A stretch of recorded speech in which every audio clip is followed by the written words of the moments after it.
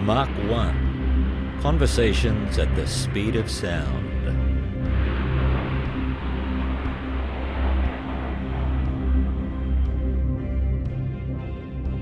I think he was the second pilot to fly across Bass Strait 100 times. So he put in a lot of hours over between King, Flinders and Essendon Airport and Tasmania. The voice there of Andrew Johnson, President of the Tasmanian Aviation Historical Society, based in Launceston, Tasmania, and describing his grandfather, Lawrence Johnson, known to everyone as Laurie Johnson, an aviation pioneer from Tasmania. You're going to hear all about that in a moment, and about TARS, the Tasmanian Aviation Historical Society, TAHS, and the nascent Tasmanian Aviation Museum.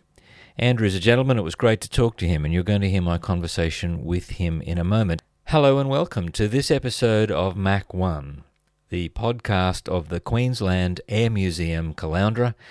My name is Gary Hills. I am a QAM volunteer, and I'm here to be your host and to introduce you to Andrew Johnson and the Tasmanian Aviation Historical Society. I will confess that those of you who are regular listeners to the podcast and who actually pay attention to the bits that I say, as opposed to our very interesting guests, I did announce in last week's episode that we would have an episode today featuring Tony Johnstone. Due to a number of technical issues, which I think I've now resolved, that will be next week.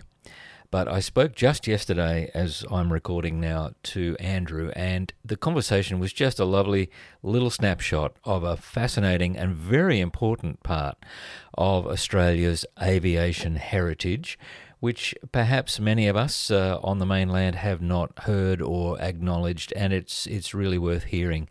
So we'll be talking, you'll hear my conversation with Tony Johnstone next week. Just for now, though, here is my conversation with Andrew Johnson. Okay, so I'm talking to the president of the Tasmanian Aviation Historical Society, Andrew Johnson. G'day, Andrew. G'day, Gary. Thank you very much for joining me all the way from Launceston. I appreciate your time. We have met once last year briefly, didn't we, when I was down there, and it was great to hear a little bit of the story of the Aviation Historical Society, TARS, TAHS, and your endeavours there to establish an aviation museum. And I thought, right, we need to talk and we need to put this into the podcast. So here we are. I believe your background is as exhibition and conservation manager at the Queen Victoria Museum there in Launceston. Is that right? Yeah, that's right. That's what brought me down to Tasmania about 12, 13 years ago, and introduced me to the aviation stories down here, which I did know a little bit about. I'm sure you did, and we'll come to that. There's a reason for that. So, yeah. Where did you go? Where are you born, Andrew? Born in Melbourne. Grew up in Victoria. I moved from Melbourne into regional Victoria.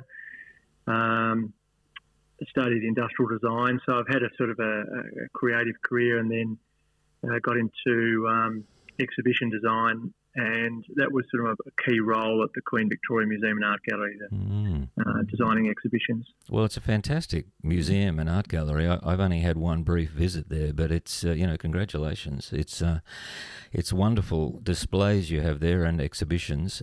How old is that museum?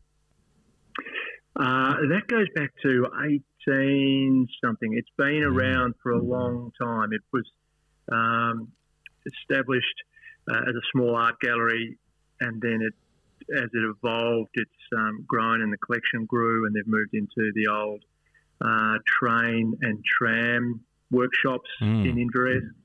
So it's expanded quite a bit over time. It's a great location, isn't it? It just looks like a museum. It looks correct in that building there. So look, that's your background then. Tell us about TARS. Tell us about the Aviation Historical Society. Well, TARS started up in 2019, and it was through a fella called Chris Byrne and another fella who got involved in the Hangar 17, which is the one of the oldest buildings on the airport site. At Launceston Airport. Launceston Airport, yeah. And that was built in the early 1930s by the Hollymans. And so there was some lovely history there, aviation history. A distillery has taken over the tenancy there and become quite established. But they understood and welcomed the connection with aviation, and so started to put together a bit of a display so that people who were visitors coming in to taste their whiskey could learn a little bit about the history of the building. And it sort of grew from there. We realised that there was significant history there. There was significant Tasmanian aviation stories, and so a small group gathered together and decided to form this Aviation Historical Society, which there wasn't anything like it in the state at the time, and still isn't. And we came to the realisation that the stories weren't being told very well. They weren't being told at all in the major institutions like Queen Victoria Museum and Art Gallery and the Tasmanian Museum and Art Gallery. Which is Hobart. incredible, isn't it? Because it's such a story to tell, such a diverse story. Well, it is, and there are some significant aviation or aviators. Absolutely, like absolutely. Let's get to those in a sec, because when people hear all those put together, it's incredible from this tiny little area. So just before we get there, though, you set about to form the Tasmanian Aviation Museum as a part of that, didn't you? As a sort of a separate entity. Well, that's sort of our long-term plan. We don't have a home really. We meet regularly in the Hangar 17, but we, as a plan, we'd love to develop some sort of aviation museum somewhere in the state. And I suppose meeting where there's a distillery is not a bad thing. Yeah, well, it's a difficult place to conduct a productive meeting, Gary. Yes, the distractions of aircraft coming and going and the wafts of whiskey. Yes. Well, it's a good way to get people in. Anyway, what they do once they get there is perhaps another matter. Well, so we might talk about the plans for the Aviation Museum in a moment. We briefly touched on history there, so let's get there, because our listeners need to know, if they don't already, what a huge role Tasmanians played in the establishment of aviation in Australia. Now, give us a couple of names. You mentioned Hudson Fysh. Is he from Launceston? Yes, he grew up in Launceston and went to school in Launceston. And obviously co-founded Qantas, obviously. Yeah, that's right. I've just finished the recent biography about Hudson Fysh, which is a good read.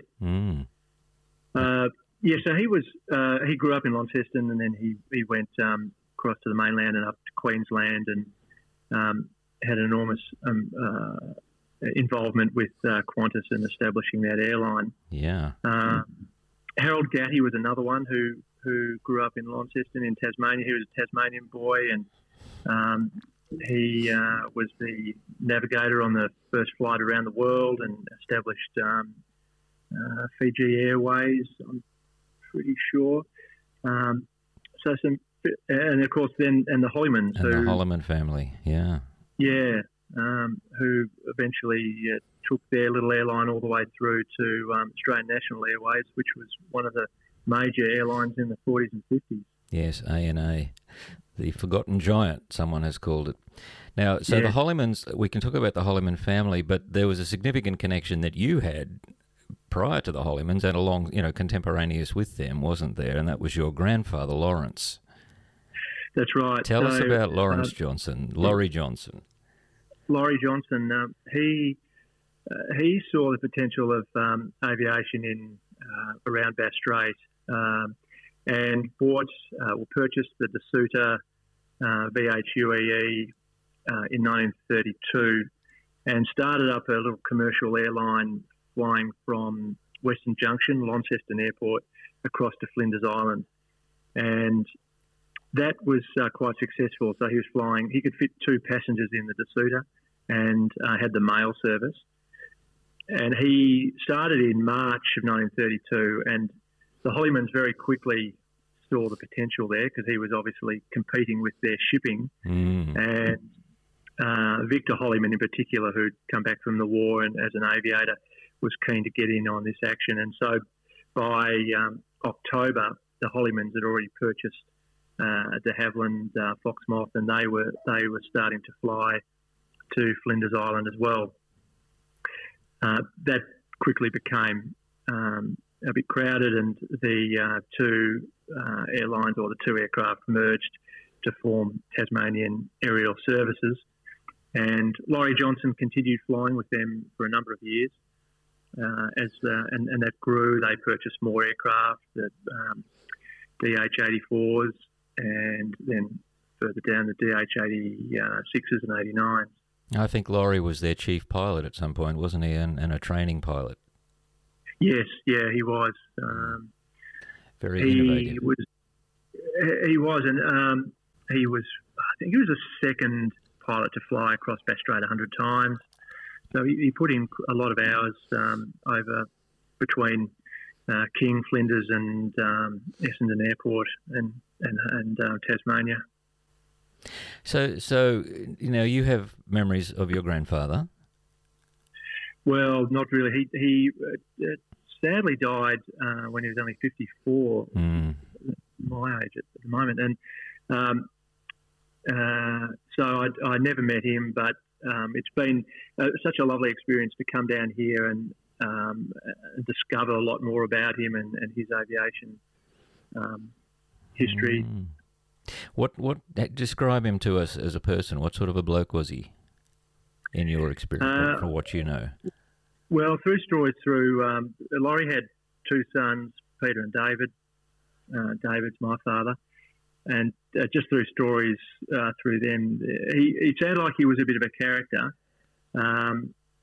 and he had a good sense of humour. He must have been a fairly independent sort of fellow, a progressive thinker. He continued through the airline industry, and he started off as a training other pilots. So he must have been a fairly patient man to imagine fly, and a trustworthy person to fly with these other pioneer aviators. But and he was obviously quite a responsible person. He worked his way up through the airline, through Hollymans, and then in A&A he held quite he held a management role with A&A. I think he was a very sensible person. He, as far as we know, didn't have, apart from one tragic accident very early on, and the air pageant in Launceston where he crashed I think it was a gypsy moth. I think his record was fairly clean. He must have. I think he was my uncle always said that he was very much a family man, and I think that's part of the reason he retired from flying fairly early and went more into a management role in the airlines rather than continuing to fly. And if we may ask, what caused his early death, Andrew? He was a classic smoker. Apparently, he always had a pipe or a cigarette in his mouth, and that eventually caught up with him. I mean, irony. It's such a dangerous, occupation that he pioneered, and the smoking got him, the cancer got him. That's very sad to hear, because at that point, in his 50s, he must have had a lot more still to give. He must have been, as you say, sensible, careful, clear-minded, but also not afraid. I mean, 1932, flying across the Bass Strait in these little aircraft like the DeSuter, that was not for the faint-hearted, was it? No, I totally agree. He must have been fairly courageous. The run from Launceston to Flinders Island would have been, he could, once he left Western Junction and got some up past over Mount Arthur or through the pass there between Mount Barrow and Mount Arthur, he would have got enough elevation, a few thousand feet, that he could have seen the islands, Cape Barren and Flinders Island. So would have had a good line of sight, and I'm sure he didn't tackle terrible weather. Having said that, there are newspaper clippings of requests for him to fly some medical flights. He flew at least one to Flinders and one to King Island, where there was someone very sick, and flew in some pretty horrible weather to pick these people up and bring them back to Launceston Hospital. So he did take on some bad weather. So that was a flight of, less than an hour? From Western Junction to Flinders, yes. Yeah. Just a bit over an hour, I think, yeah. Yeah, okay. Mm-hmm. And so he purchased this DeSuter himself, is that right, with his family's money, and named it Miss Flinders? Yes, that's right. He was destined to continue in the family business, which was in the law trade. But he really wanted to fly, and this little aircraft, the DeSuter, had just been flown back from England by Jenkins and Jeffries, two Australians who went across there, wanted an adventure, so took the ship across to England, purchased this DeSuter, and then flew it back to Australia. Eventually found its way to Melbourne, and he saw the opportunity to purchase this aircraft and start up the aerial service. Now, I've seen Miss Flinders, and anyone who goes through the Launceston airport can have that pleasure, mounted on a pole, beautifully restored with great information boards behind it. So I guess at this point, that is really the aviation museum on display to the public, isn't it? It is. It is. It's been such a pleasurable journey with this aircraft to see it come back to Launceston Airport, where it's now being displayed. It was on display there for about nearly 30 years, from the 60s through before the airport had some major renovations done. So there are a lot of Launcestonians who fondly remember this little aircraft on display downstairs. They refer to it as the little blue plane. So it started in the 1930s flying out of Launceston Airport. It has spent a lot of time over on the mainland doing a number of different roles. Survived all those different roles, and was discovered in a hangar in Burke and brought back to Launceston. So it's been fantastic the way it sort of kept coming back. It's been maintained and is in good condition. Well, it was part of one of your displays at the museum, wasn't it? The Queen Victoria. Yeah, that's right. When I started at the Queen Victoria Museum, part of my role was to put this aircraft back on display. So we suspended it in the John Lees Gallery, and it looked fantastic up. There's a mezzanine level, so you could, even though it was suspended quite a fair way off the ground, you could look at it quite closely from the mezzanine. So that worked very well. And then after 10 years, it was time to bring the aircraft down from that display, and the TARS had just become established, and so we were in a position to take on the custodianship of that aircraft, and worked closely with the Launceston Airport and managed to put it back on display. And it is a wonderful display, and it's so heartening to see that it's, protected from the weather. It's actually inside the terminal, so it's okay. Many of our aircraft at the Queensland Air Museum are fated to be in the open air, and especially Salt Air is a constant issue in terms of corrosion, as you could imagine, for them. So for those who are interested, Miss Flinders is a Mark II DeSutter, 120 horsepower de Havilland Gypsy 3, I believe. Yep. Okay, for those who are interested in such detail. And one of only 3 left in the world, which is... Ah, really? Where are the other 2? Yeah. There's one in the UK, and which I believe is still flying. And then there are 2 in Australia, one in Moorabbin, and the Miss Flinders is the 3rd. And is the aviation bug, has that bitten you too, Andrew? Is it in your family line? Are you a pilot, for example? Well, I'm not. It did get the bug did bite me over the last probably 2 or 3 years, and I started having flying lessons, but I regret to say that I've left my run too late, and life commitments have sort of led me away, and I don't think I can continue. But I've had a taste, and I thoroughly enjoyed it. Yeah, sure. Now, the Aviation Museum, given the fact that a location is still something to be resolved, really, you've established a travelling exhibition. Is that right? Yeah. Fantastic idea. Tell us about that.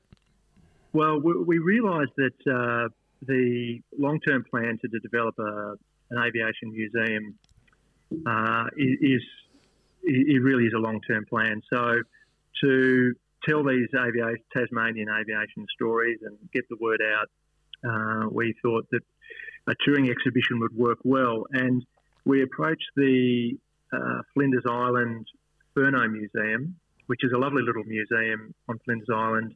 It's been running for quite a long time by volunteers.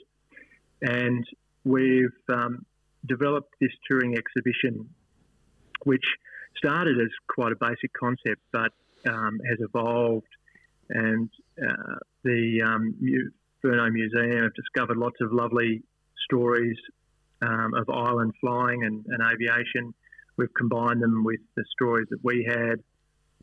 They've all been supported with fantastic photos, letters, and some objects. And so that's we've managed to create an exhibition which has opened on Flinders Island.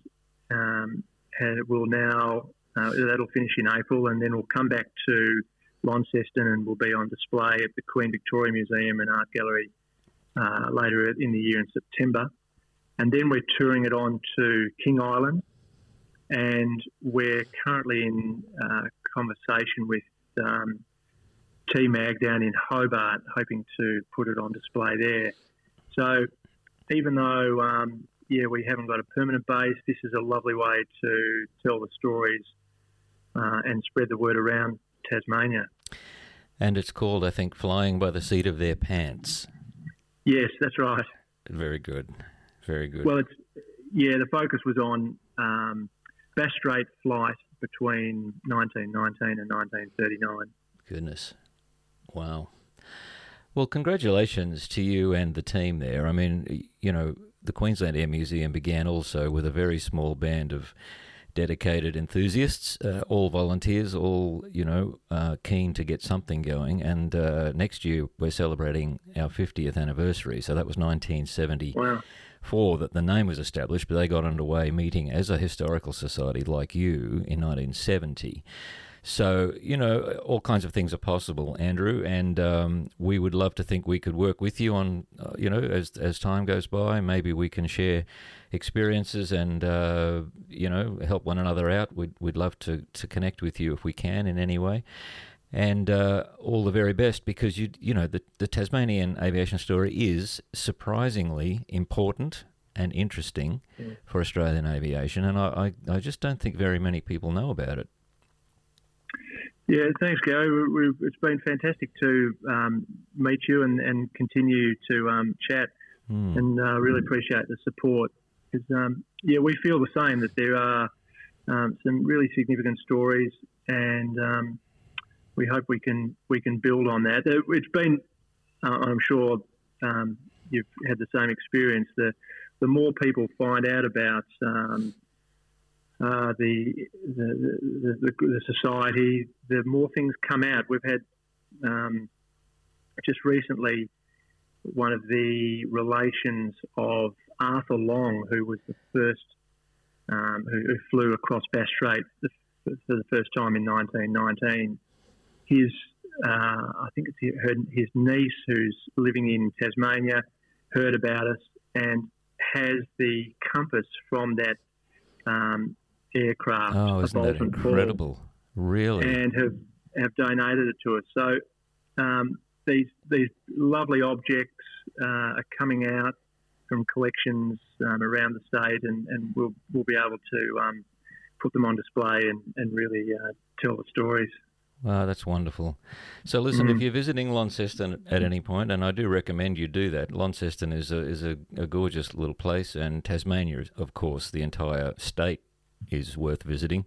If you're a mainlander and you haven't been there, make sure if you go through Launceston, that you have a look for the Queen Victoria Museum and Art Gallery, and check out, after September this year anyway, the Flying by the Seat of Their Pants travelling exhibition. And keep an eye on the website, the TAHS, Tasmanian Aviation Historical Society website, and you'll get information there. And I think you've also already begun to collect some of your collection is online there on your website, Andrew. I think, is that right? Yes, we've got some of it online. Yeah. And I think you're recording stories like we're doing just now. Is that right?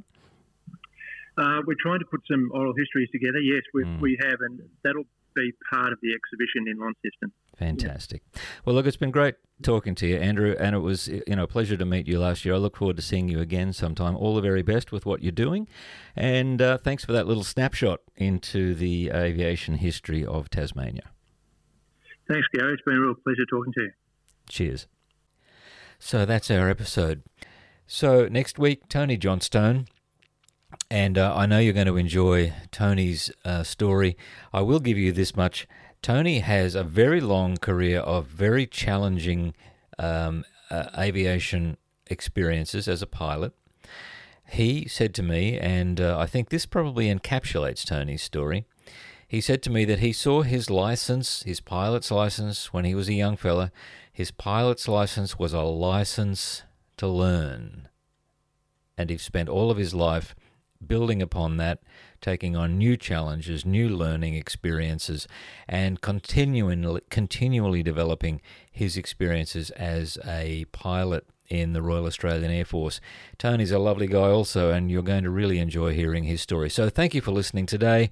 Don't forget the Queensland Air Museum, celebrating 50 years next year, is open every day from 10 a.m. to 4 p.m, except Christmas Day and Easter Friday, and we would love to meet you. Come on in and see us soon. Bye for now.